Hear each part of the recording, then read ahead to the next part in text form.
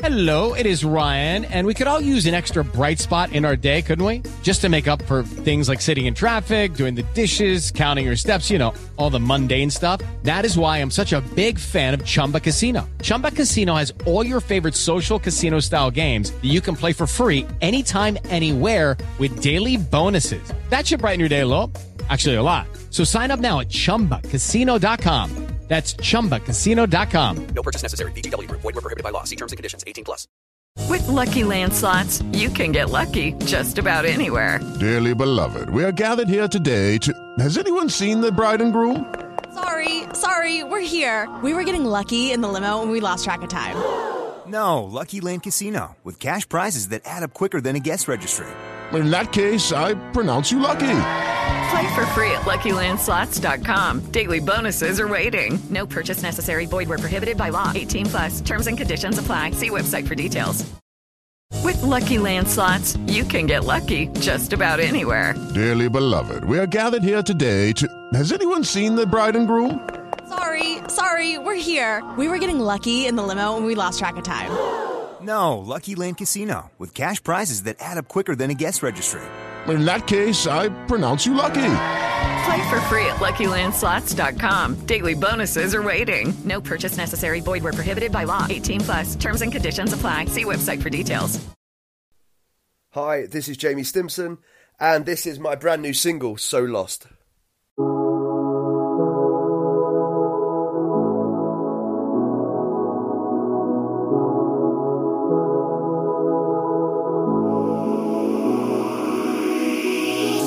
I woke up in the morning and I saw your face. It told a million stories of pure disgrace. I knew that life was changing for the human race, but this was a major mistake. And I feel like a lost cause chasing an empty road, sailing into the sunset when the moon was still afloat. I was just a drop in the ocean, I'll be on my way, waiting to find a reason to breathe. I might not survive this day. I'm so lost, all I wanna find is my way. I'm so lost, all I wanna find is my way. So lost, so lost. I'm so lost, all I wanna find is my way. I'm so lost, all I wanna find is my way. So lost. And it was getting harder to breathe, it was getting harder to see the light at the end of the tunnel. It's where I'd like to be. I didn't wanna leave you behind, lost in my head, can't escape my mind. It's not easy to be free, and I feel like a lost cause chasing an empty road, sailing into the sunset when the moon was still afloat. I was just a drop in the ocean, I'll be on my way, waiting to find a reason to breathe. I might not survive this day. I'm so lost, all I wanna find is my way. Yeah, I'm so lost, all I wanna find is my way. So lost, so lost. I'm so lost, all I wanna find is my way. Whoa. I'm so lost, all I wanna find is my way. All I wanna find is my way.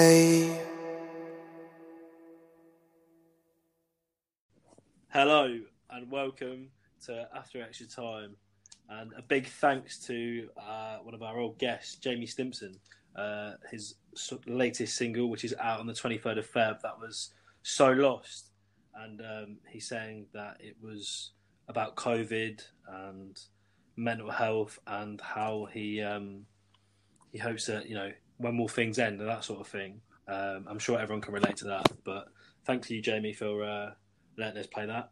And As usual, I'm joined by my two culprits, Adam Greeny Green, the diva. How are you, mate? Yeah, good, Jack, mate.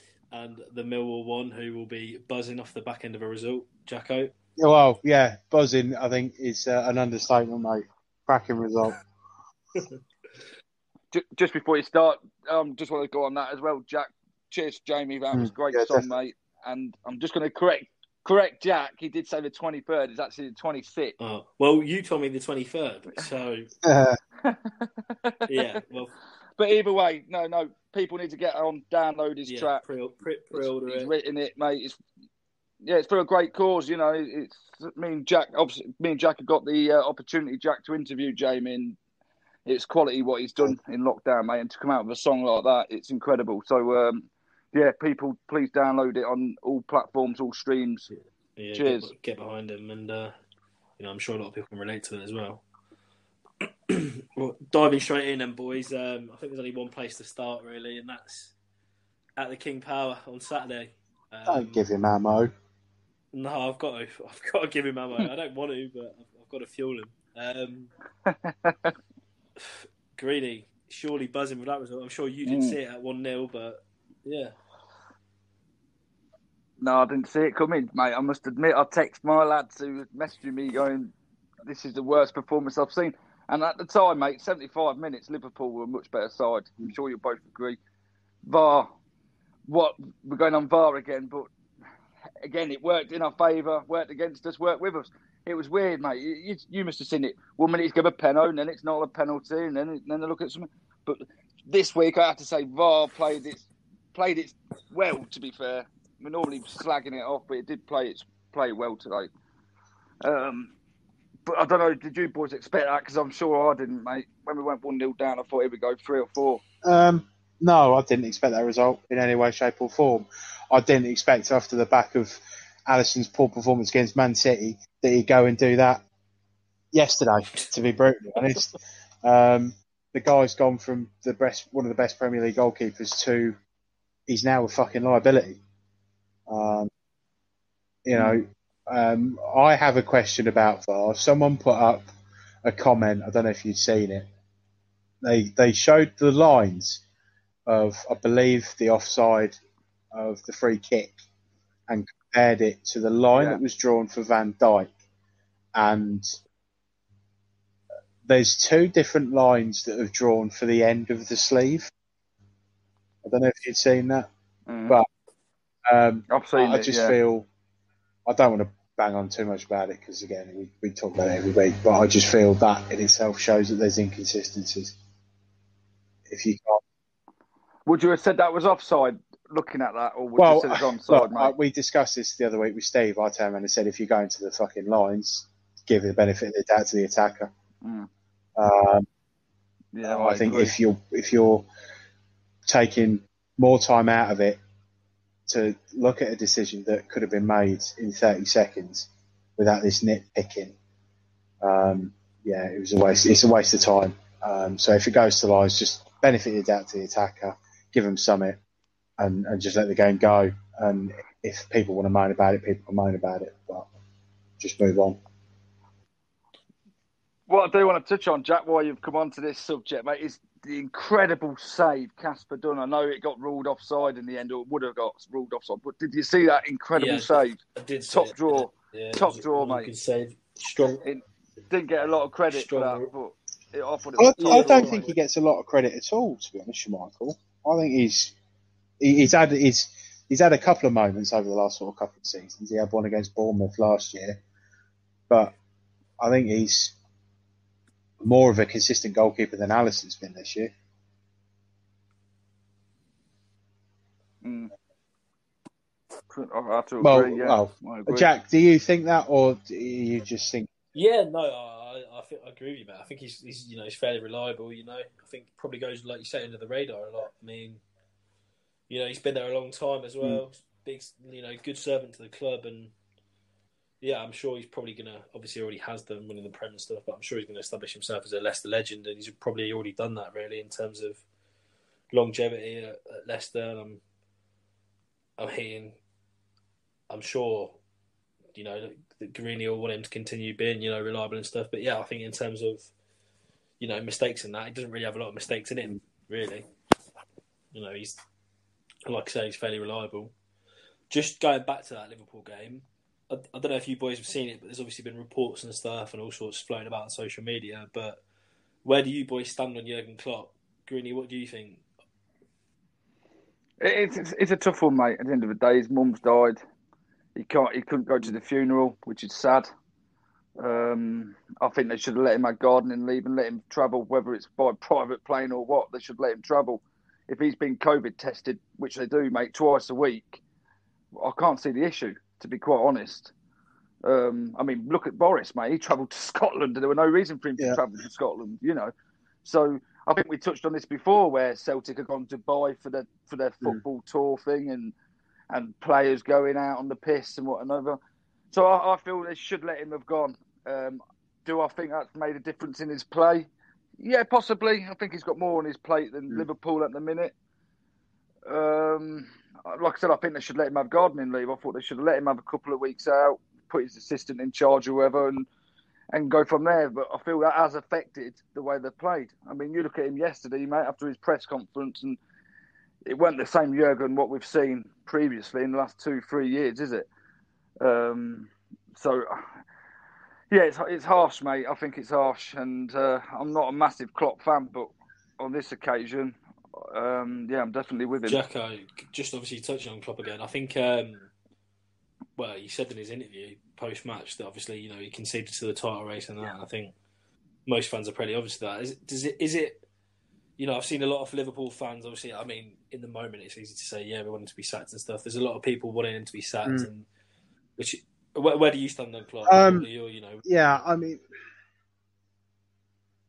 I don't understand what the Liverpool fans are doing that are wanting him out.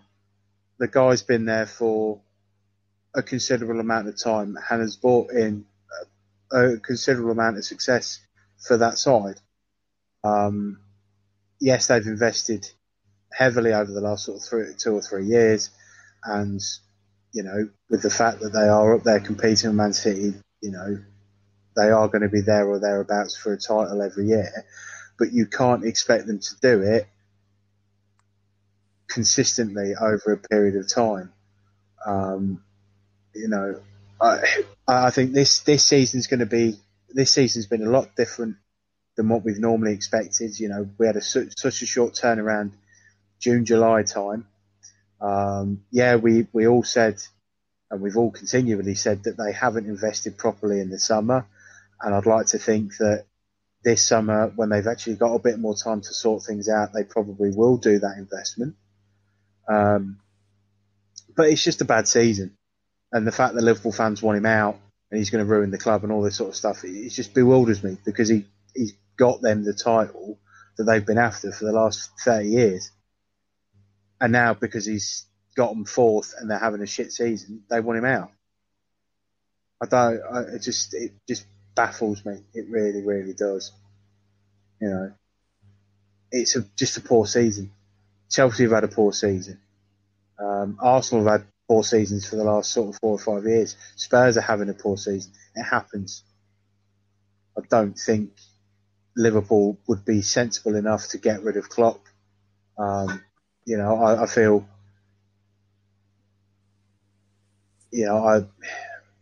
I can understand from his point of view, because I know his last sort of few press conferences have been short and a bit snippy, and with everything that's going on behind the scenes with his family, that's totally understandable. Because if I was in that position, the last thing I'd be giving a shit about is football. If my mum had just died, I know that for a fact. I have to agree with Greeny. I think he should have been allowed to go. If it meant that he had to be quarantined for a couple of weeks, then quarantine him for a couple of weeks, give him a break, give him a chance to sort of accept the start of grieving a loss of that magnitude in your family, and give him a chance to be able to go again. I think, I seriously think Liverpool will be a better side next year, but I think they have to invest first and, give the likes of this Kabak, is it, the centre half that they've brought in, the likes of Phillips and Williams and Jones and all these guys that have been on the cusp of playing in this starting 11 for Liverpool, give them a chance for the rest of the season, give them run out, give them game time, let them get more Premier League experience, so that if they were to have an injury crisis that they have had like this year, then they've got more game time and they understand it better. But yeah, I don't understand why people want him sacked. I really don't. Yeah, no, mate. I mean, he's literally brought them the first. He's brought them the Champions League, the first Prem in 30 odd years, and the minute something goes wrong, they just turn their back on it. Yeah, like you said, I think I agree with you boys as well. I think some things are bigger than football, and he should be allowed to go back to Germany. And like you said, if it's taking quarantine for a few weeks, then like things, football's not the be all and end all at the end of the day. There's a world outside football. Staying with the games on Saturday then. Greeny, Man City, just the train keeps rolling. 16 wins in all competitions now. Obviously United dropped yesterday as well. So, title race is probably, I wouldn't say it's over, but, it's looking a hard task for everyone to try and catch up with Man City. They just absolutely steamrolled Spurs as well, obviously, who weren't in great form. But yeah, the train keeps rolling for Man City. It does, mate. It's in their hands now, mate, to lose it. They're touching it. They've just not quite grabbed it yet. Mate, they're incredible. I mean, we was writing them off at the start of the season when they were like in 8th place, mate. They lost quite a few on the spin, and we're thinking, shooking hell, mate, these ain't going to even get in the top 4. Then they've just gone on this wonder run, and it's quite scary. Well, they ain't got De Bruyne, they ain't got Aguero. They're the two main men, and they're still banging in goals, mate, keeping clean sheets. I think the title race could be over quite soon, mate, to be honest. Now, like you say, United slipped up again today. Is the title race already over? I think if Man United or Leicester lose one more game, that's it, mate. It's lights out. Not Greeny, Jacko, like Greeny said, scary to think, obviously Man City missing a couple of players as well. I mean, the way that Gundogan's playing and Foden are playing, does Kevin De Bruyne get back in the side? I think it gives you an insight into the fact that if De Bruyne was to go or be out for a considerable amount of time, they've got ready-made replacements waiting for him. I highly rate Foden. I know a lot of people are saying, is he that good just because of the players he's got around him? I feel that if we're not talking about the fact that De Bruyne is injured, as a constant thing for the fact that he's not playing for Man City, I think it shows that Foden is good enough to be at that level. And to be fair, I've rated him for quite a while, so I'm quite happy to see him do well in that side. I think, I think they've done what Man City do, which is they go and buy the players that they need to get, and it's worked. They've lost 2 games all season. They've conceded 14 goals out of 23 games. And they're now sitting 7 points clear of Man United and Leicester with a game in hand.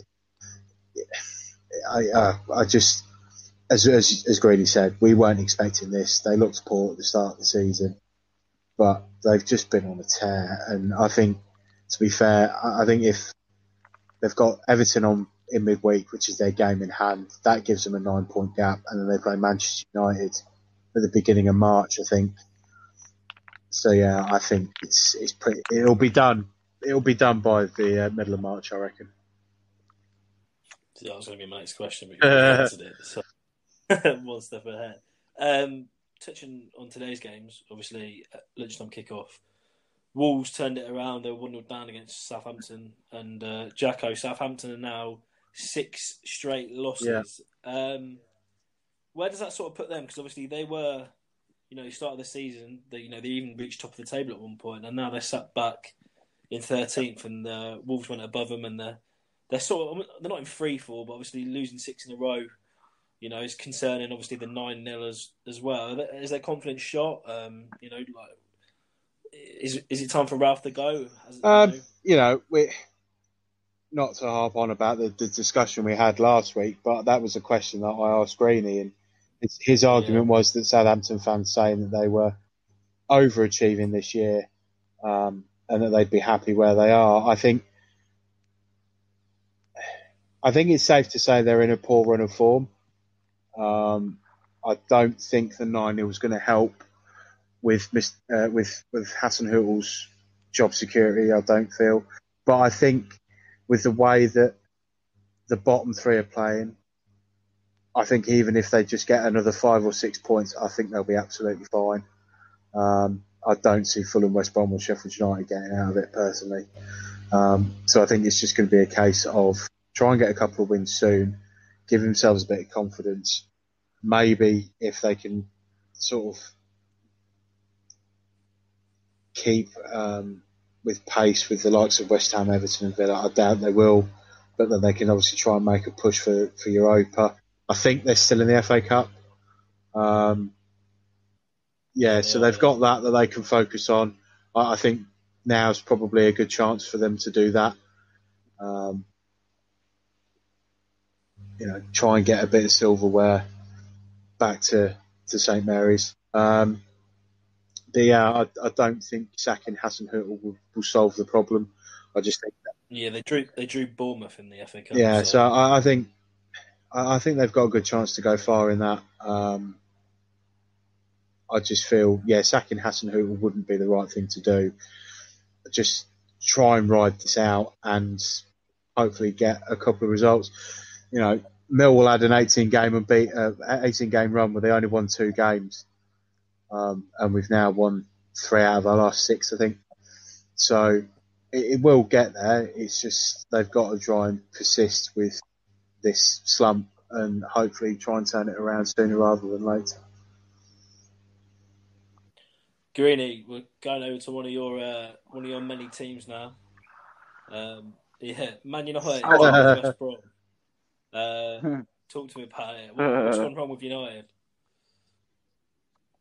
Oh, mate, the game was awful. I mean, you're in a slump, aren't you, when you play West Brom? They don't play great football as it is. I think United weren't at the races, mate. I mean, conceding after 90 seconds again, not great. And I thought myself, I don't know about you two lads, but I thought United were lucky to come away with even a point. I mean, that new striker at West Brom looked quite deadly up front. He had a couple more chances he didn't put away, but I felt West Brom should have come out with a 3, to be honest with you. Have United got enough to catch City? Never. They ain't got enough, mate. They're up and down. They've got no consistency. I know they have. We could say they have previously because they're winning every game on the spin near enough, but they've dropped off again. They keep doing this, don't they? Where they pick up form, then they drop off. They pick up form, they drop off. But they pick up the form at the wrong time and they drop off form at the wrong time. So I don't think they'll challenge now for the league. They'll comfortably probably get top 4. But again, mate, United are United at the minute. So again, will pressure be on Ollie if he doesn't get Premier League title or whatever? I mean, he's not.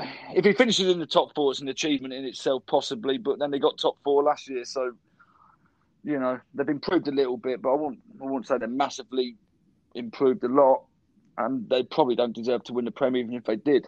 Because, like you say, Man City have turned it up, Leicester have turned it up this year. So, not much really on United front, mate, except from they played poor today. Yeah, I think just thinking about the top 4 in the Premier League at the moment.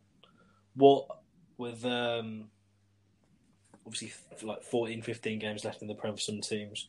What are your boys, or where do you think the top 4 is gonna sit? So obviously it's probably all in agreement that Man City, all being well, are probably going to win the league the way they're going. But who do you think is going to end up in that top 4? Jacko, who do you think is going to sort of... I think the top 3 are pretty much there now. I think it's now probably down to Liverpool, between Liverpool and Arsenal, the teams in there. I think Everton have got a couple of games. Well, Everton have got 3 games in hand. Obviously, they play Fulham later tonight. Villa have got a couple of games in hand. So, I think, especially after Arsenal's defeat to Leeds today, I think between 4th and 10th have got a really good shout of nicking that last Champions League spot. I think the longer that Liverpool slump continues, I think the less likely they will get it. But yeah, I think for me that's too tight to call. But I think the top three are going to be there. It'll be City winning it, and then I could probably say Leicester, then United. As much as I hate saying that because it's greeny. Yeah, I think that'll be my three: Man City, Leicester, Man United, and one of between Liverpool and Arsenal. I can't help you much more with that, mate. Sorry. Greeny, what do you reckon? Yeah, Jacko's about there, mate. I don't think you'll see the top three change, apart from probably, like you said, Leicester over jumping United. I reckon Chelsea will get out of that fourth spot, mate. I think Tuchel's just getting it right now. They're only a point behind Liverpool with a game in hand over them. So if they win that, it keeps the pressure on the others, don't it, with Liverpool. Again, they're all in for a sniff. West Ham are even up there as a long shot. But my fourth, mate, is Chelsea. Yeah, I just think, like you boys have said, I think it's going to be I think United probably stay in there. Leicester, if they can keep the consistency up, stay up there. And then, it's sort of a fight, really, to see who can try and sink that last one. Liverpool or Chelsea, maybe Everton. But yeah, I think maybe as it is now, Liverpool maybe finish fourth. I mean, it could all go tits up for Leicester in some respects, mate, because our games are not easy. I mean, our next games is against Villa in the Prem, Arsenal, and then we've got Man City, West Ham, Man United, Chelsea, and finish off at Spurs. So, well, yeah, you might it could, define your season, the table could spin on its head, mate. Especially, like I said, with West Ham up there, United are up there, and so it could spin on its head. I wouldn't like it to spin on its head. I'd like it to stay probably how it is, but after we've seen Leicester last year and what happened with their massive points, what they had over United, mate, we gave it up. So never say never, eh? Yeah, I mean, like you said, those sort of games, probably define the season, really, and define where you boys finish. Moving over to the Championship, then I'm sure Jack is excited to talk about the result. Yeah, maybe. If anyone didn't know, Millwall beat Reading the weekend 2-1 at Reading as well. So the floor is yours, Mr. Jackson.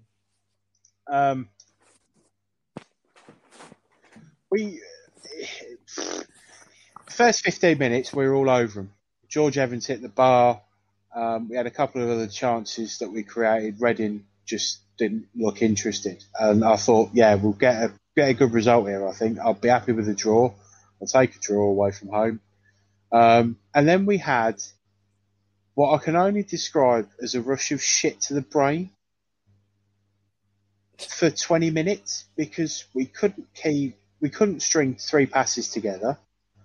Bielkowski's thrown the ball out to Williams, who's had a horrible touch, which is a surprise because he's probably one of our better technical players in centre midfield. And the guy's just had a shot where he's managed to nutmeg Williams and sort of whip it round Bielkowski as he's sort of backtracking. And our heads went. And it took a while to sort of get settled down and get back into it. Reading's midfield or Reading's front four of Semedo behind Zhao with Elise and Ejaria on either flank is a scary front four, to be fair. And I think they're sort of four of the best attackers that I've seen in the Championship this year. They were threatening at times, but then Rowett seems to have been more proactive rather than reactive with his subs of late. He did it at Sheffield United last week when we were a goal down. He brought Thompson on for Keftenveld, who got injured, and it changed the game.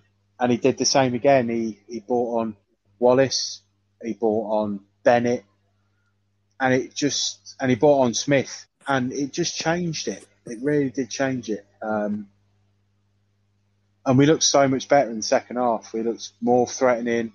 Mason Bennett's popped up with a really good goal. It's a really good header. Matt Smith has actually made an effort to go for things, which he doesn't normally do. And we've come away with a pleasantly surprising win, I feel. It's put us in an interesting position, sort of only 2 points off Cardiff and 8 points off Bournemouth and 6. So I'm not looking at the playoffs just yet. I think if we can get a couple more wins in a row, I think we might start having a little bit of a look. But it's definitely better than where we were come the beginning of February. And, I just think, I'd like to think that we've managed to get our slump out of the way and we're starting to play well. The only problem we've got is Ryan Leonard was out injured, Keftenveld was out injured, Zahor got injured on Saturday.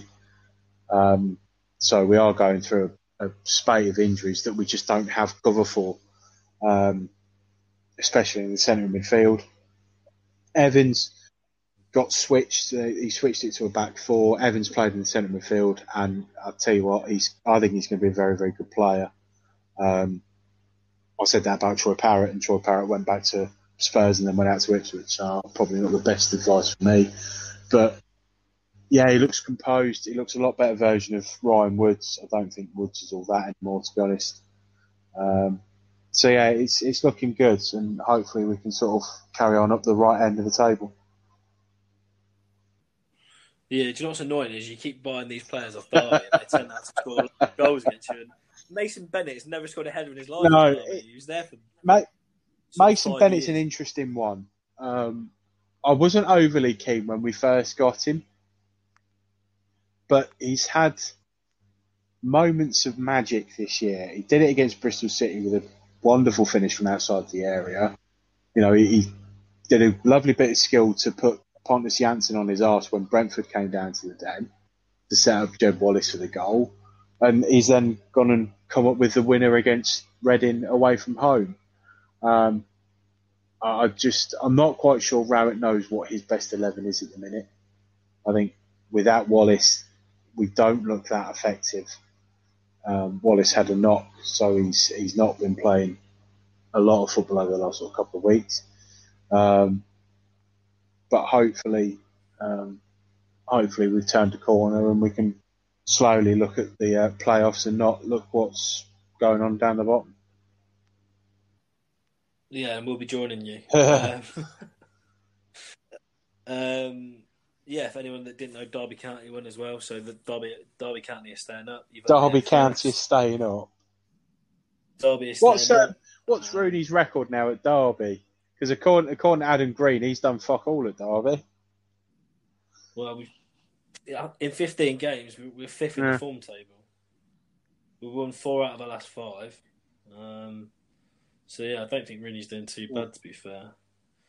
But and we're now sat at 19th. Lee Gregory scored. That Millwall player. Yeah, that was a surprise. Yeah, he missed a sitter against Rotherham when he came off the bench last week. I mean, obviously went on to get dicked, but yeah, he started Kazim Richards and Gregory in 4-4-2, and they seem to. What did I say the other day? What did I say? I said in our group chat he's going to play 2 up front with Gregory.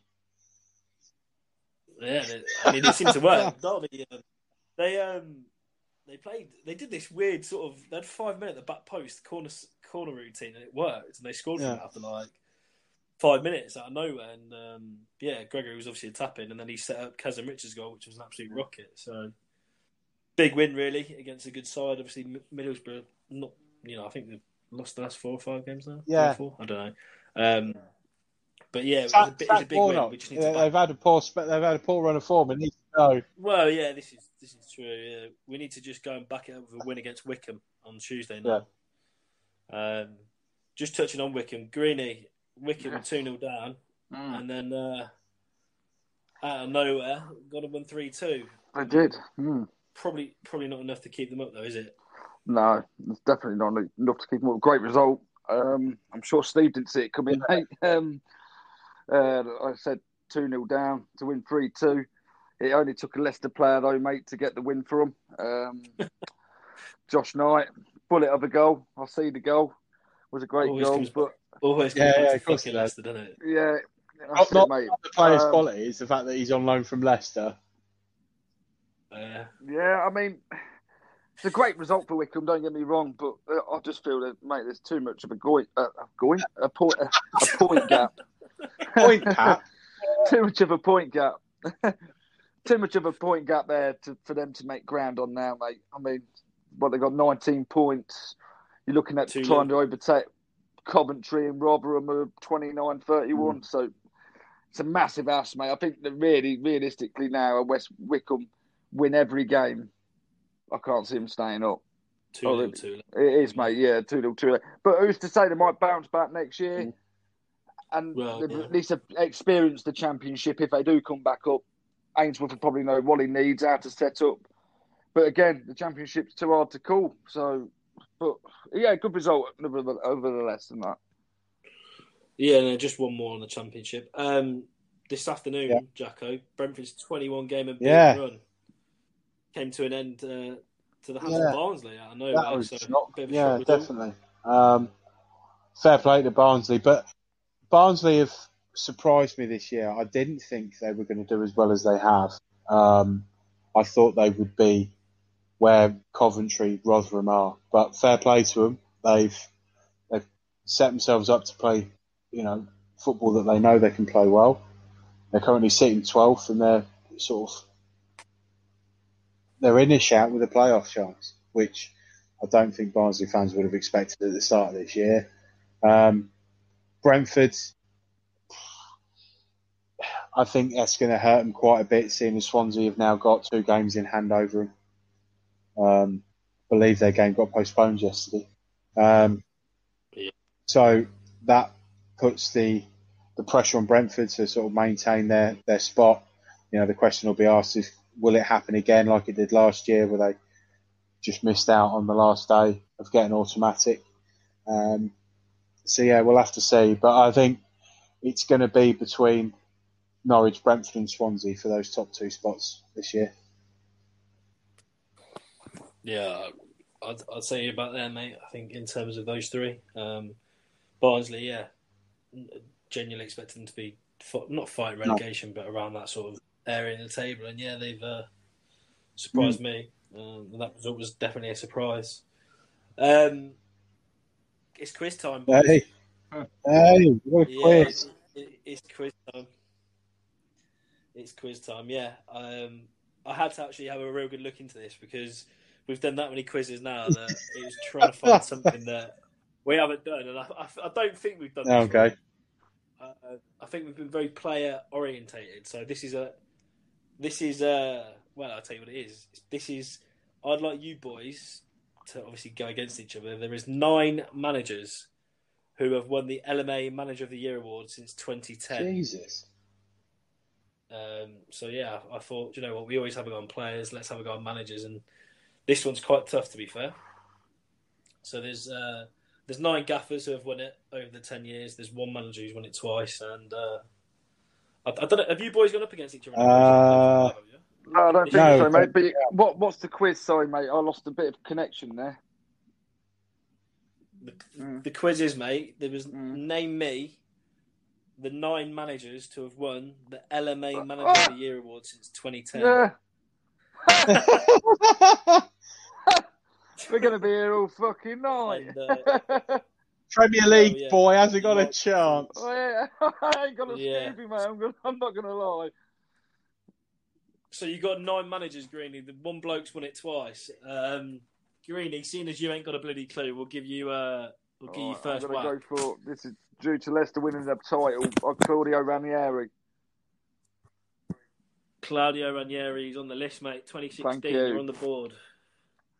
That's 1 down, 8 to go. I'm going to go with Chris Wilder. Chris Wilder's on the list, shout, 2019. 1-1. Oh, mate. This is taking the piss already. I'm going to go with, obviously, the champions then, Jurgen. Yeah, Jurgen. Last year's LMA Manager of the Year. 2-1. 6 to go. I mean, you moaned about it, Greeny, but you're not. Oh, those two easy ones, mate. I've got to go with Pep. Oh, yeah, Pep's on the list. 2018. Cheers, Jacko. Nice one, mate. That's right, mate. 2-2, 4 down. There's only 5 left. Fuck, I ain't got a fucking Scooby, mate. Stab in the dark. This. I don't know how long he's been retired now, but Fergie. Yep, Fergie, 2011, 2013. Oh, you've got the one that's got it fucking 2 years. So,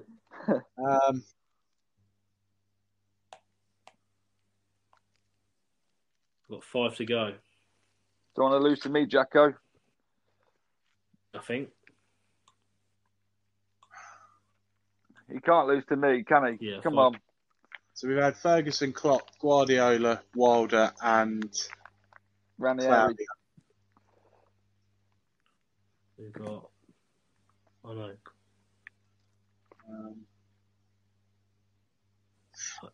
I'm going to go with Antonio Conte. He is. Yes. Get in. 2016. How did you pull that out of the bag? 2017. Because I'm going with who won the fucking title, you know. I wish I could do that, mate. I can't remember who won it from one year to another. It's 3 all. I need to get one right. I need to put a bit of daylight between us, Jacko. You got. Actually, no. I'm not going to give you the year. I really haven't got a Scooby, mate. I really ain't. I'm not sure I'd get any of these, to be fair. I'll go with, as a punt, David Moyes. David Moyes.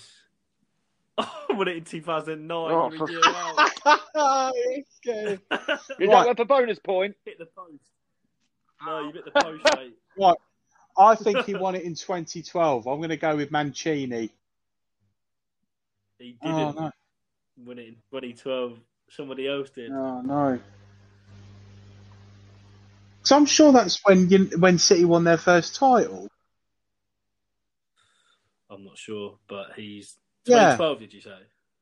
No, he's not him. It was well, I'm not going to tell you who it was because you. Oh, okay. 2012. That's making me think now, Jacko. Yeah.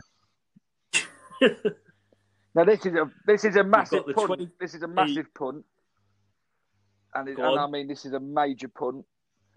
But I'm going back to when Liverpool nearly won the title until they got pipped and then Palace beat them. But my boy Brendan Rodgers. Oh, fuck off your boy! You wanted him gone earlier in the year. He's on the list, Greedy. Yes, that took me in the lead or what? Yeah. 4-3 Greedy, yeah. You got 3 left to go. Shall I give you the year? No. I'm going to have a go with this one. This is make or break. I'm going to go for Pellegrini. Not on the list. I'm trying to go with the managers that won it for Man City. Yeah, that's not a bad shout. I was thinking him, but I thought he didn't win much. Yeah, but he won the title though, didn't he? Yeah. He didn't win much. Yeah, but you got to go for someone who's like performed, but you know what I mean. You get it. You won, mate. Yeah. Well, I've got to get it, mate. What's the years left? Let's have a look. What the years left, Jack? 2010, 2012, 2015. 2012, what happened in 2015 then? That would be the year before Leicester won the league. I'll have a punt. Rafa Benitez. Not on the list. Come on, Jack. 2010, 2012 and 2015. Yeah. I'm going to go with Jose. Oh. No, That's who I was going to say next. No, please don't say Jose. Wow. Jesus Christ, this is a hard one, isn't it? Probably. Now this is You probably laugh at this, but I don't give a monkeys. I'm going to go through it in a way to put daylight between me and Jacko. Oh no, you get this. You win, you twat. There's no need for daylight. Well, there's 3 left, isn't there? So it'd be a draw if you could get 2 more. Yeah, but he's one ahead of me, isn't he? With 3 to play. Oh yeah, no, you're right. I'd have to find a decider. I know. I'm going to massive. Oh no, that can't be it. No. Doubting himself. I am. I'm doubting myself. Don't I am doubting myself. Don't stop doubting yourself. I'm going to go for it. Don't take the piss. I'm going to go Eddie Howe at Bournemouth.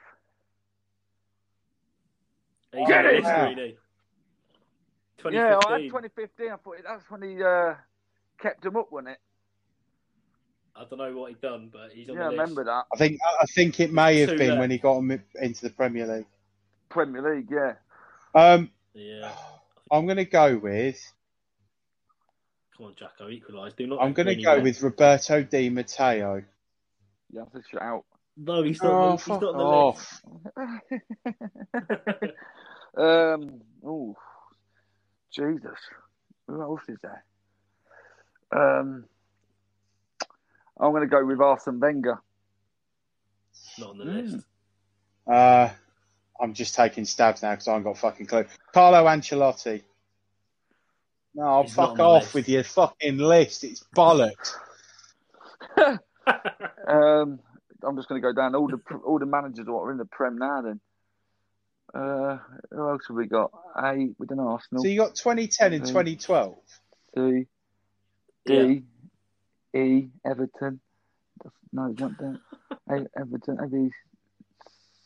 No, C, Palace. Palace wouldn't have got fuck all, would they? Relegation every year. Fucking hell. Oh, Jesus Christ. I'm going to say Gus Hiddink. He's not Right. on the list. Are No. these managers, have they won it in the Premier League? I don't think they've ever won the Premier League, no.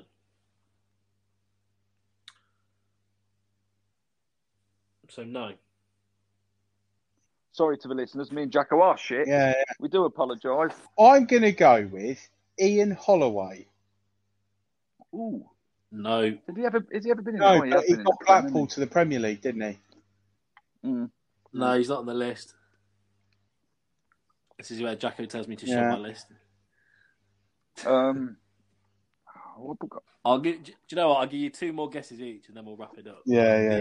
I'm going to go for a stab, for a proper stab to win it. To win it, a proper stab is Sam Allardyce. Ooh, no. All right, I've got one more shot. Jacko, back to you. Did you get it, Jacko? I have no idea. Absolutely no fucking idea. Go on, have a stab. Have a stab. Who's I've in the been Prem? Have a fucking stab. stabbing for the last 5 minutes, mate, and I've been nowhere. Going to pin the tail on the donkey. I would have pinned it to the fucking fridge, not the wall. I've got one more stab. Hopefully you don't take him.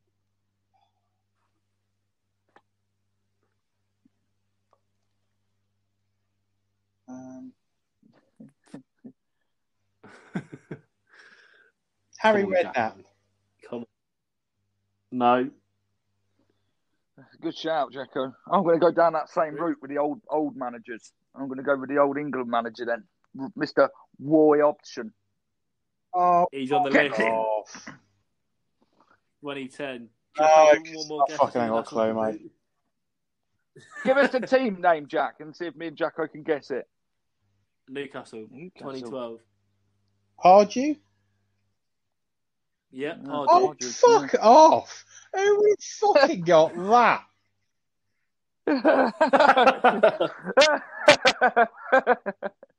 I haven't been beating the quiz yet, then, boys. I was going to say, the worst thing is Greeley's fucking not the quiz yet. Fucking unbearable now, isn't he? I'm up there, just like my lads are. No, shut up. Fucking here we go. I'll have to bring my A game next week. No, I don't know. fucking get a better list.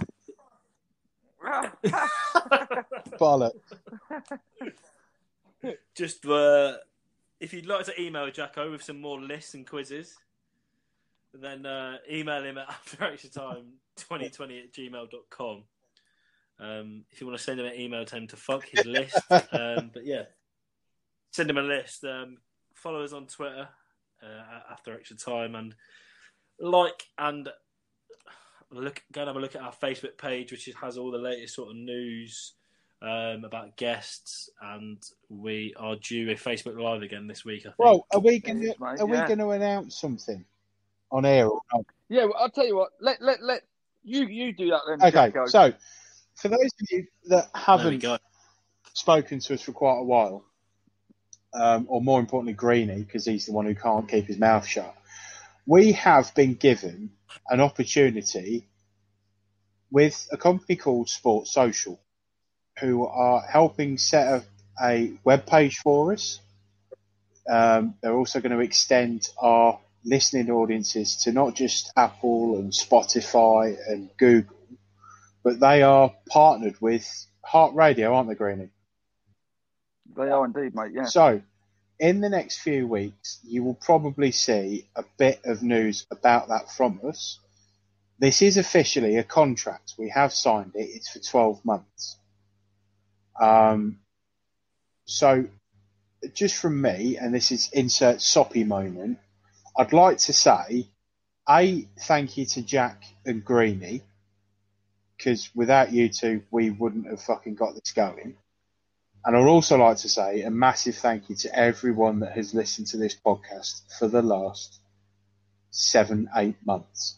It means a lot to us. We're carrying on, regardless of how many people listen to it or how many people are interested. To those of you that have stuck with it and listened to us waffle on since June, thank you all very, very much. And hopefully we can actually sound a bit more professional, a lot less laggy, and hopefully the Diva will give us a bit of a break from all his bullshit.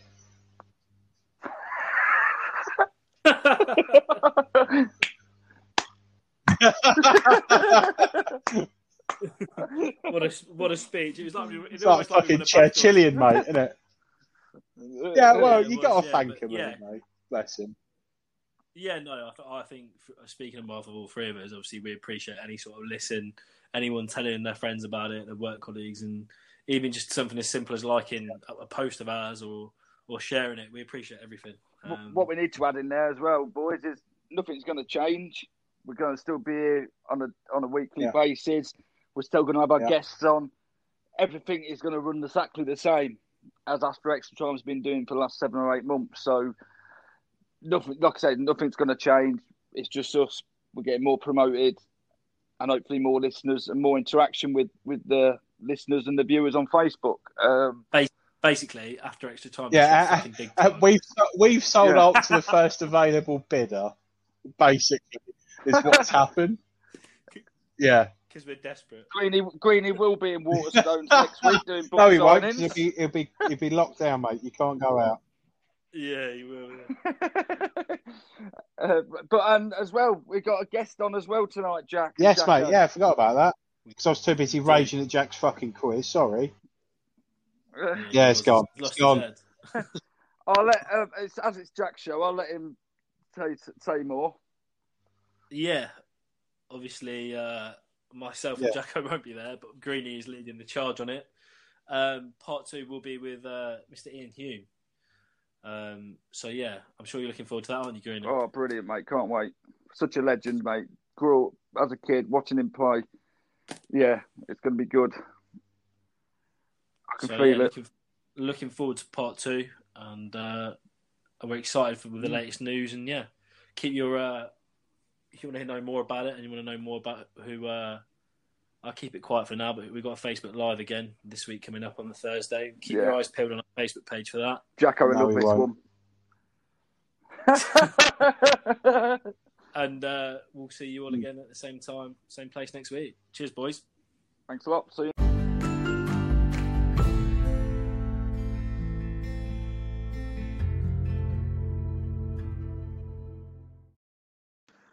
Hello and welcome back to After Extra Time.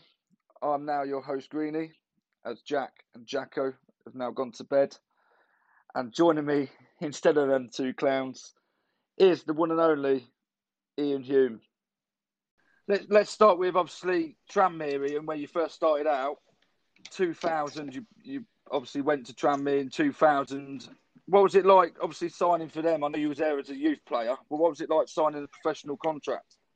That was above and beyond all expectations, to be honest, because I moved over from Canada when I was 15. So September in 1999, I moved over, and I'd only signed a deal as a YTS with like 1-2 year pro, and by the end of that first season, I made my debut. So it was beyond all expectations. So I ended up making my debut 2000, end of the 2000 season, and back then you couldn't sign a pro contract till your 17th birthday.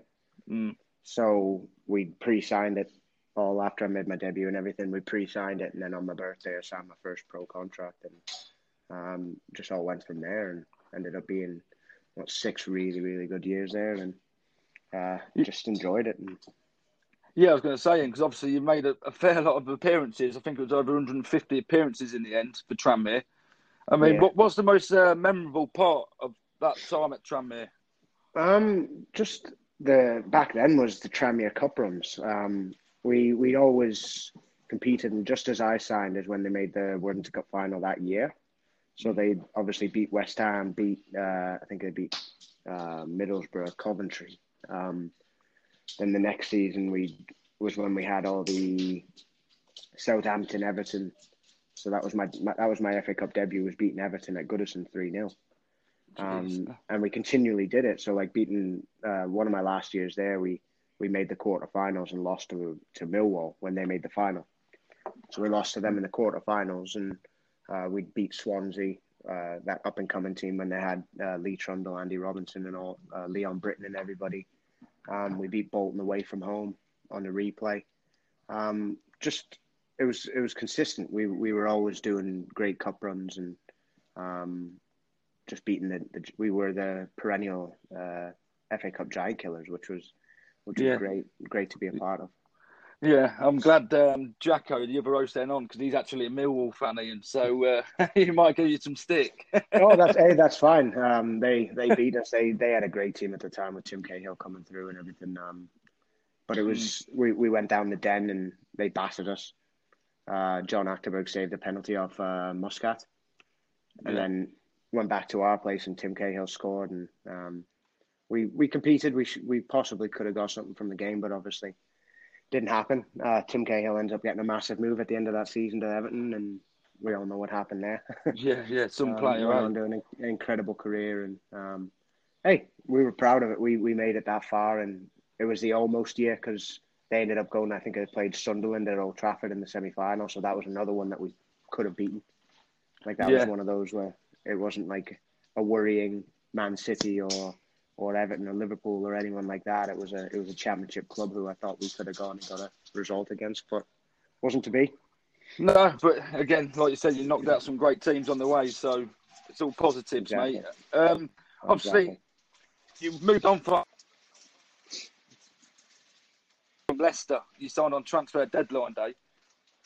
Yeah. Move you wanted, or did you want to stay at Tranmere? Well, we were in the middle of a good sort of squad building at Tranmere. We had a very, very young team, players coming through from the youth system that I'd come through. So I wasn't in a hurry to go anywhere. Yeah. But through that summer, after we lost in the playoff semi-finals to Hartlepool, through that summer there was a lot of interest, mainly from Preston. There was a couple others who said they were interested but never really did anything about it. And then as soon as we started the next season, Brian Little sat me down and just said, listen, there's been interest. We brought in Chris Greenacre, top striker, who I'd have loved to have played with. But I think it was they brought him in knowing that I would be on my way out, because we lost Ryan Taylor that summer, and myself ended up going on deadline day.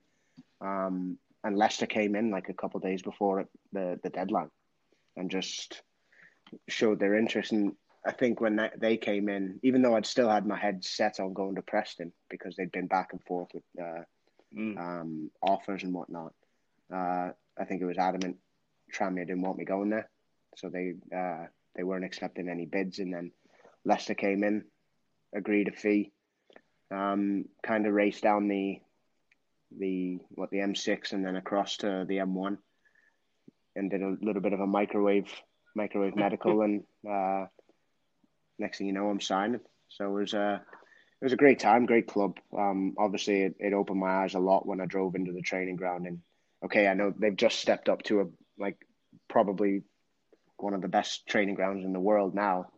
But even when I went through the door there at the old training ground, it was still a different world to what I'd been used to, and just really, really big eye opener for me. And it was good. It was a good time. Yeah, I mean, obviously you see Leicester now is like they're all connected as like a family. Ian, was that still the same case as when you were playing for them? Exactly how it was. They're all local people working at the club, and like you go in the change room and the laundry ladies are local girls from Leicester. You have the chef and his sister work in the kitchen, and kit man's same guy. He's still there now, Maka. He's the kit man. They're all local people, and they have a great feeling for the club, which is great. And just being a part of it, like I bed in quite quickly once I broke into the team, and just loved it. Just loved the 3 years I was there. I think a little bit disappointed that I didn't stay on a bit longer because I still had contract, but it was one of those things that was, my hand was a little bit forced, and ended up being what it was. Yeah, so I was going to say about that. I mean, obviously you stated you wanted to stay at Leicester, and we thought you was going to stay, but then obviously Barnsley come in for you. I mean, did you not have no swing at all to say, look, I'm staying and I'm not going Barnsley, or did you not really have much of a say? Well, it was a mad one because in the January when Ollie was in charge, Mandrich had gone behind his back and accepted a fee. When we'd all agreed that I was staying, that everyone was staying, because we actually had a meeting on deadline day. Yeah. And Ollie's like, listen, if you guys think you want to go, don't want to fight relegation, whatever, then feel free, just let me know. And everyone put their hand up, said, no, we're staying, we're fighting, we're doing this and that. And then I get home, I lived up in Loughborough, so I was driving like 40 minutes. Yeah. Driving up there, and I get in the door and I tell my wife to stop thinking about it, like we're not going anywhere. And as soon as I finish the sentence, I get a phone call saying they've accepted a bid, and called Ollie. Ollie was raging. Called me back, said, listen, if you want to go, you go. That's obviously don't want Mandrich isn't bothered, blah blah blah. But we all know what I hung around, finished the season, and then find out that there was contract differences between what I had and what the club had. So the club said my wages cut in half, whereas the one that I had signed in front of me didn't say that. And I know it's obviously expected, as you hear over people's contracts where when they get relegated, their contract's cut in half. But mine in front of me didn't say that. My agent's one didn't say that. The club's one said that. I was going to say, because obviously you was a fan's favourite as well. So when you left, I was a bit bizarred myself, being a fan, thinking, "Whoa, he's a fan's favourite. He scores the goals. You know, he'll be the main man for us the season when we got relegated." But obviously, it didn't happen. Yeah, it was frustrating because anyone who watched me play in there knew I was enjoying it. Me and Matty Fryer were on fire. Yeah. And even when we got relegated, we still caused everybody problems week in, week out. And obviously adding Stevie Howard there and Barry Hales, and it was just a recipe for success when we went. I know it was horrible going down, but I think it was a recipe for success if we'd kept the mainstay of the squad together, which evidently worked. Because Matty went on and scored 30 goals the next year, and Stevie Howard I think scored 15 or so, and it was there. The blueprint was there to jump straight back up, and thankfully they did. But at the time I wasn't in a hurry to go anywhere. I'd leading goal scorer, joint top scorer when I first signed with Joey Johnson, and then the next 2 years I was top goal scorer, and there's no need for me to be moving when I'm at a club like that and enjoying it. But the financial side of things, when they came in and told me that, when obviously it didn't say that to me, I felt a little bit undercut, and Yeah, I wasn't happy about it, and but it never softened anything the way I feel for the club. I still really like the place, and obviously the fact that they went on to win the Premier League is an incredible story, and to be a part of the history in one little portion is great to say. Definitely, mate. I mean, do you still call it the Walkers, or do you call it the King Power? It's the Walkers. I did the thing the other day with the Fox's Arms. Yeah, Jamie. For Yeah, pre-match thing. Yeah, and it's always going to be the Walkers for me. Yeah, definitely. Hey, listen, King Power come in, and the owner came in, and rest in peace. But he came in and he changed it, and obviously funded the club for years and years and years. And funny enough, I think it was about 10 months after I left, that's when he took over and started throwing silly contracts at people. Always the case, isn't it? 100%. Player of the year and whatever, and top goal scorer for 3 years. And as soon as I leave, they start throwing money at people. It's like, Jesus. could have come in about 6-8 months earlier, and it would have stopped any controversy. Well, that's the thing, Hume. I was going to say, do you reckon if the owners did come in earlier on, you would have definitely have stayed, and you probably would have seen your career out there? In hindsight, it's easy to say that. Listen, I did love the place, and it was a great place to train and play. And if things were different, just with that small bit of contract, you never know what happens, because like you look at Matty Fryatt, stayed on, bangs 30 goals, ends up getting a move. You never know if the two of us are still there and we're both similar ages. You never know. We could have hung around for quite a while, and but again, that's in hindsight. It's easy to say that now, and it would have been nice to have stayed a bit longer. But again, that's not taking anything away from Barnsley, because obviously they spent quite a bit of money on me, and unfortunately things never worked out the way it did at previous clubs. But I know there's a couple of things that sort of changed the direction of where my career was going at that time. I was going to say, Hume, I mean, obviously you went there for 1.2 mil from Leicester, so massive price tag at the time. I remember your goal, worldy goal, the volley against Derby. Don't know if you remember that 2-0 win. That was a sensational goal, is what BBC Sports said. Do you remember that still now, like clear as anything? Is that one of your favourites? For which one? Derby? It was I think it was on your return from. Oh yeah, cross goal. Yeah, strike across it. Yeah, because we had 2 games in a week. I was sent off the week before. That was right. Yeah. Against Cov, shock. See, that was the thing. It was their fans were they were hurling abuse at me the whole game. Obviously, because it was just after. Because I'd scored on my home debut for Barnsley. We played QPR. Yeah. And then my home debut. So my away debut, I scored against QPR, and then my home debut, I got sent off against Cov. And it was Michael Mifsud. Oh yeah. He was a great player, but he was a little pest, and he was one of those who sort of had that arrogance about him, where he rubbed it in your face and whatnot. So I tackled him about 25 minutes earlier, like. Had a great challenge on him, and I caught him, yellow card, whatever.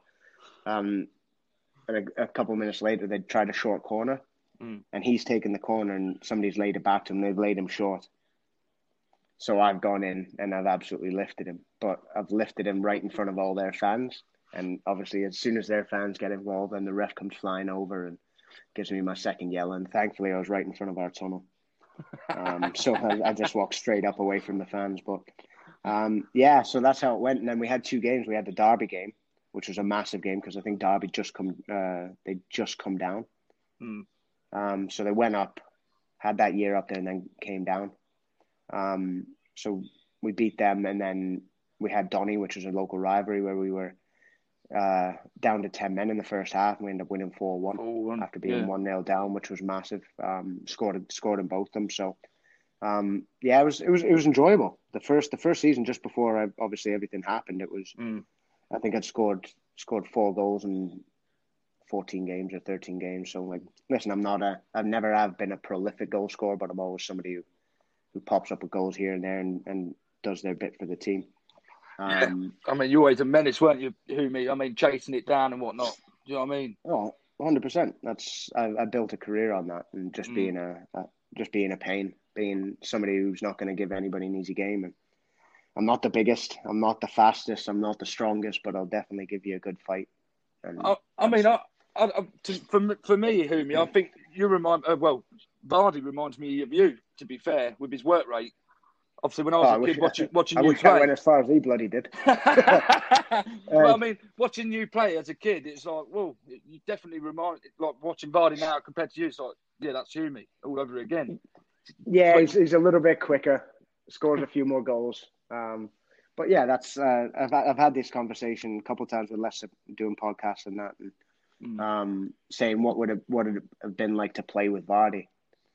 And honestly, that would have been hilarious, seeing defenses playing against the two of us in our prime, because the two of us are 100%, 100 mile an hour, and don't give people rest. And if you've got two of them doing that, similar to what me and Matty did to teams, where we'd go and we'd hassle people for as long as we possibly could, and that would have been enjoyable, to be honest. But hey, he's gone on to bigger and better things, Mr. Vardy, so fair play to him. Fair play to him, yeah, exactly. I mean, just quickly going back to Barnsley, Humi, I mean, obviously you had that bad injury from yourself. Is there any malice still between Chris Morgan still, or has he apologised?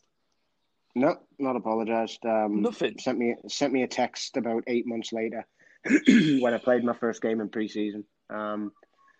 Just said, good to see you back on the field. I hope we can sit down and have a pint over this someday. Huh. And that was it. Jeez. And then we played them the next year. Sky tried to organise it because it was almost to the date, to the year, to the day. They tried to organise Barnsley v Sheffield United on Sky. And I think I was suspended, or he was suspended. I was injured. They were devastated. So now when we played them at Bramall Lane, like, obviously shake hands. I'm not one of those who's like a Suarez and Evra sort of thing where I'm not going to shake somebody's hand. Obviously different circumstances.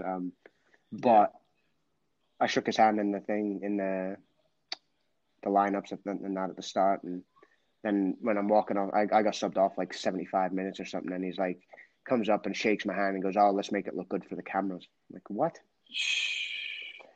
That's disgusting. But that's it. Listen, I don't give a shit. I'll be honest with you. He's not meant to do what he did to the extent he did, but he's meant to catch me. And if he says anything different at any point, he's full of it. But hey, it's part of my story. It's done. He ended up retiring through injury about a year and a half later. So it was never anything. I don't hold grudges. I don't. It's gone. I'm probably never going to see him again. So. Well, that's it, Humi. I mean, obviously with that injury, obviously it was a really bad injury. But do you reckon that was obviously a big toll on your career after that? Obviously, you didn't really kickstart after that, did you? It definitely sent me back a few years as far as my development. I'm not saying I would have gone on to play at the highest level. I'm not saying I would have done this and that, the other. But it's forever a question mark. So, like, even 10 years later, I was signing places or trying to sign places, and I'm like, oh, how's the head? And it's the same way it was last week and the year before and the year before that. And I wouldn't have come back if I wasn't going to be the same. And like, I went to Preston, did very well at Preston for the time that I was given the opportunity. And it's just frustrating because it was forever a cloud over my head about, oh, is he fit? Is he this? Is he that? And it is what it is. Career paths take their turns if and when they're supposed to, and unfortunately that set me back a massive way. And I went from being a regular championship footballer and League One footballer to fighting for a contract 4 years later at a League Two club and whatever. So it obviously didn't help, but you never know. It could have been because I wasn't as fit as I was or as good as I was. So, hey, it is what it is. That's a chapter in the story, and we'll just moved on with it, and not a problem. Yeah, I mean, the fair play to you, mate. I mean, obviously after that, you said you struggled to get contracts elsewhere, Humi. Yeah. Later on in your career, 2014, when you went out to, was it the Indian Super League? Yeah, it was. That was it. That was the first year of my career. So from '99 until 2014 is the first year of my career I was out of contract. Wow. So, like, I'm 30 years old and haven't scored over 100 goals and played 500 odd games. I'm fighting for short-term deals and even a trial and whatever. So I'm like, you know what? I don't need this anymore. Like, I don't need to be fighting like this when you're seeing people getting brought in on loans and not playing or never played a game in their lives from a Premier League team and end up going on scoring 1 goal in 25 games or something like that. Yeah. I'm thinking, what's the point? Like, and then this opportunity came up. It was actually talking about Leicester. I was doing an interview with a buddy, Andy May, who worked with like beIN and BT and whatnot. And he was doing an interview for Leicester for a Canadian TV company about getting promoted. So you guys have just gone up into the Premier League, and I go, how do you think they'll stand? So we did this whole interview about it all, and I'm like, I think they'll finish top half. I think they'll compete because they've got that mentality right now. And at the end of it all, he just asked me, he goes, have you heard about this league in India? I said, not a clue. I said, I didn't have a clue about anything to do with Indian football. So he just passed me a guy's number. He goes, email him or give him a call or text or whatever, get your agent to call him and just see what it's about. So they do their due diligence. They talk to each other, whatever. And they say, yeah, they're interested in having me because Canadian International, they're trying to make it an international league where they're bringing in people from all over. And they're like, you're going to be the only Canadian there. And it'd be great to have you in with your pedigree and what you've done. So, yeah, it wasn't even a financial move. It was just a move to change scenery, just to change scenery.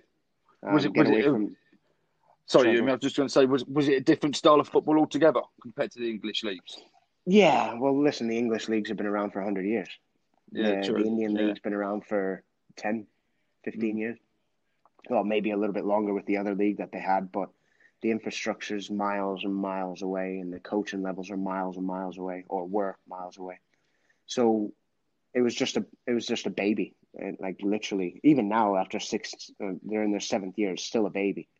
You know what I mean? It's still learning, and they're still learning ways to compete with the rest of Asia, and then obviously move on to the rest of the world. But it was literally just an adventure and a change of scenery that I went out there for.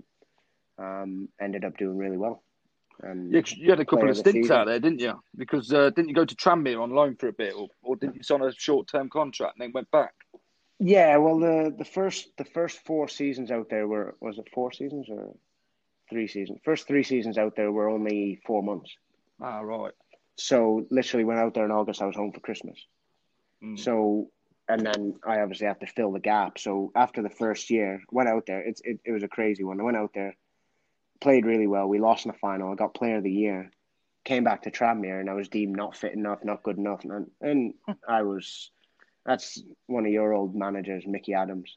Mickey. Guy's an absolute plum. But he comes out and he just didn't like me from day one, and gives this reason and that reason and whatever, and ends up naming me in his autobiography, which sold about 3 copies. I love it. No, he did. The guy, he throws my name under the bus. Bad, yeah. He's just a tool, mate. Absolute tool. Just unreal. Small man syndrome, and I know he was out Leicester for a while, but he's got small man syndrome, and he chirpiest man in the world when he's hiding behind somebody else. But yeah, I get what you mean by that. Yeah. But it was what it was, and whatever, it kind of soured my taste with Tranmere at the time, and obviously no bygones be bygones now, but at the time it was. Get me out. Yeah, but the thing is, it's where I live. So me, my wife, and my kids are from there, and we had a house literally 2 minutes away from Tranmere, and it just soured it a little bit. But hey, listen, I still support them. I follow. Was that when they got relegated then, Jimmy, or not? It was. Was it conference? Yeah, I remember. Yeah. I hardly played. I trained with the youth team for 2.5 months and played reserve games against the under-19 teams here, there, and everywhere. But surely a person with your calibre, your goal-scoring records in higher leagues, you would have played your 90 minutes in and out.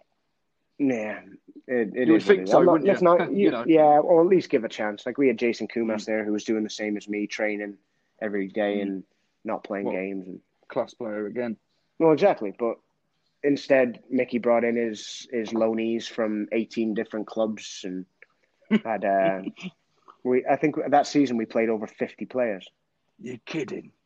And a lot of them were Mental. loanees, and it was a recipe for disaster. And the little shitbag walked away when he walked away before. Up. No, he walked away before relegation. So he walked away before relegation. Yeah.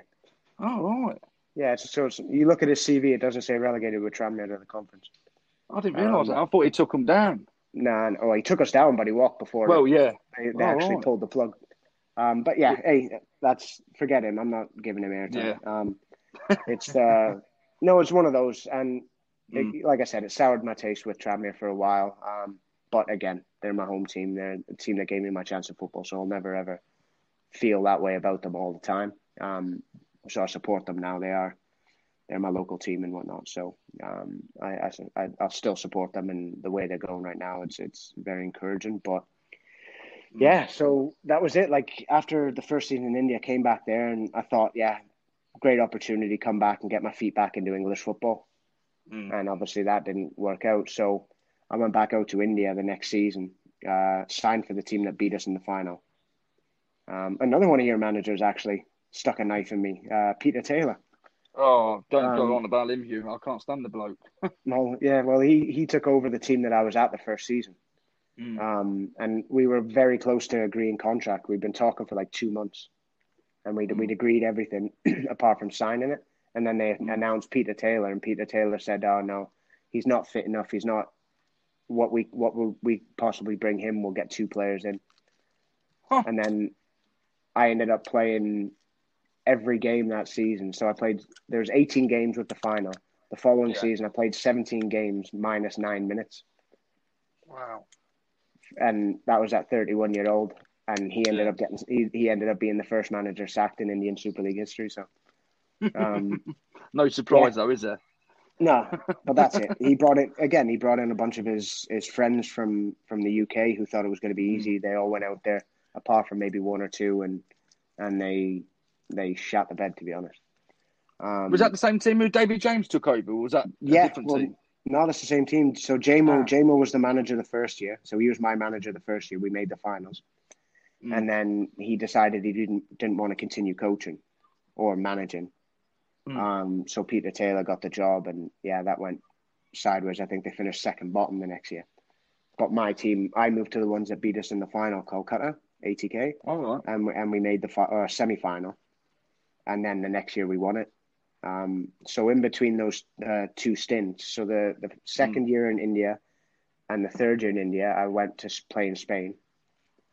And then after the third season, I went to play in Spain again, because we were a sister club to Atletico Madrid. So there was a connection in Spain, and I think that's one of the biggest regrets is I wish I'd been given the opportunity. I wish my agent when I was younger had a bit more scope as far as Europe. I think playing in Spain when I was maybe mid-20s, late 20s would have been ideal for me. I think the way I played and the type of game I brought. I think I could have had a very successful career out there. But again, I went out there and it was a new challenge. It was obviously the language barrier was there, but learned a few things about the language and the cultures, and the type of football was incredible. And I enjoyed it there, and then ended up going back to India again. So I spent 4.5 seasons in India, 5 seasons in India, and I think the final time. Yeah, I think the final curtain call was when I returned to Kerala Blasters, which was the first team that I was at. I returned there, and then I ruptured my ACL. So, and funny enough, I ended up being teammates with the goalkeeper who I smashed into the season after. So, did that, ruptured my ACL, came back the next year. They messed me around a little bit, promised the world, and then stopped answering phone calls and texts and emails and all that. Because they said they were going to get me back fit and bring me back, and they ended up saying nothing for 2 months and then announcing 2 strikers. Dirty. Yeah, a little bit. So I went to another team, Pune, and recovered from my ACL properly, and came back. And then there's been nothing since. So that's coming up 2 years now. So it's I'm not officially retired yet, but I'm as close to officially retired as unofficial can be.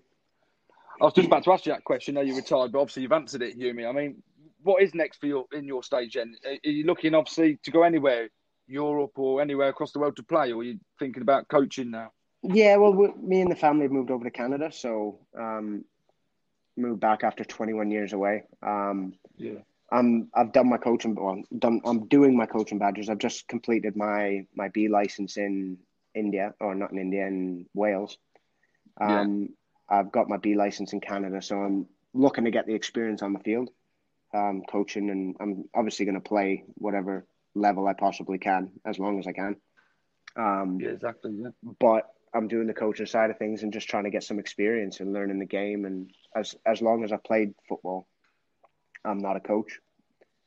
So it's one of those things. I need to learn that side of the game, and I'm enjoying it. Obviously, pandemic and lockdown does not help one bit.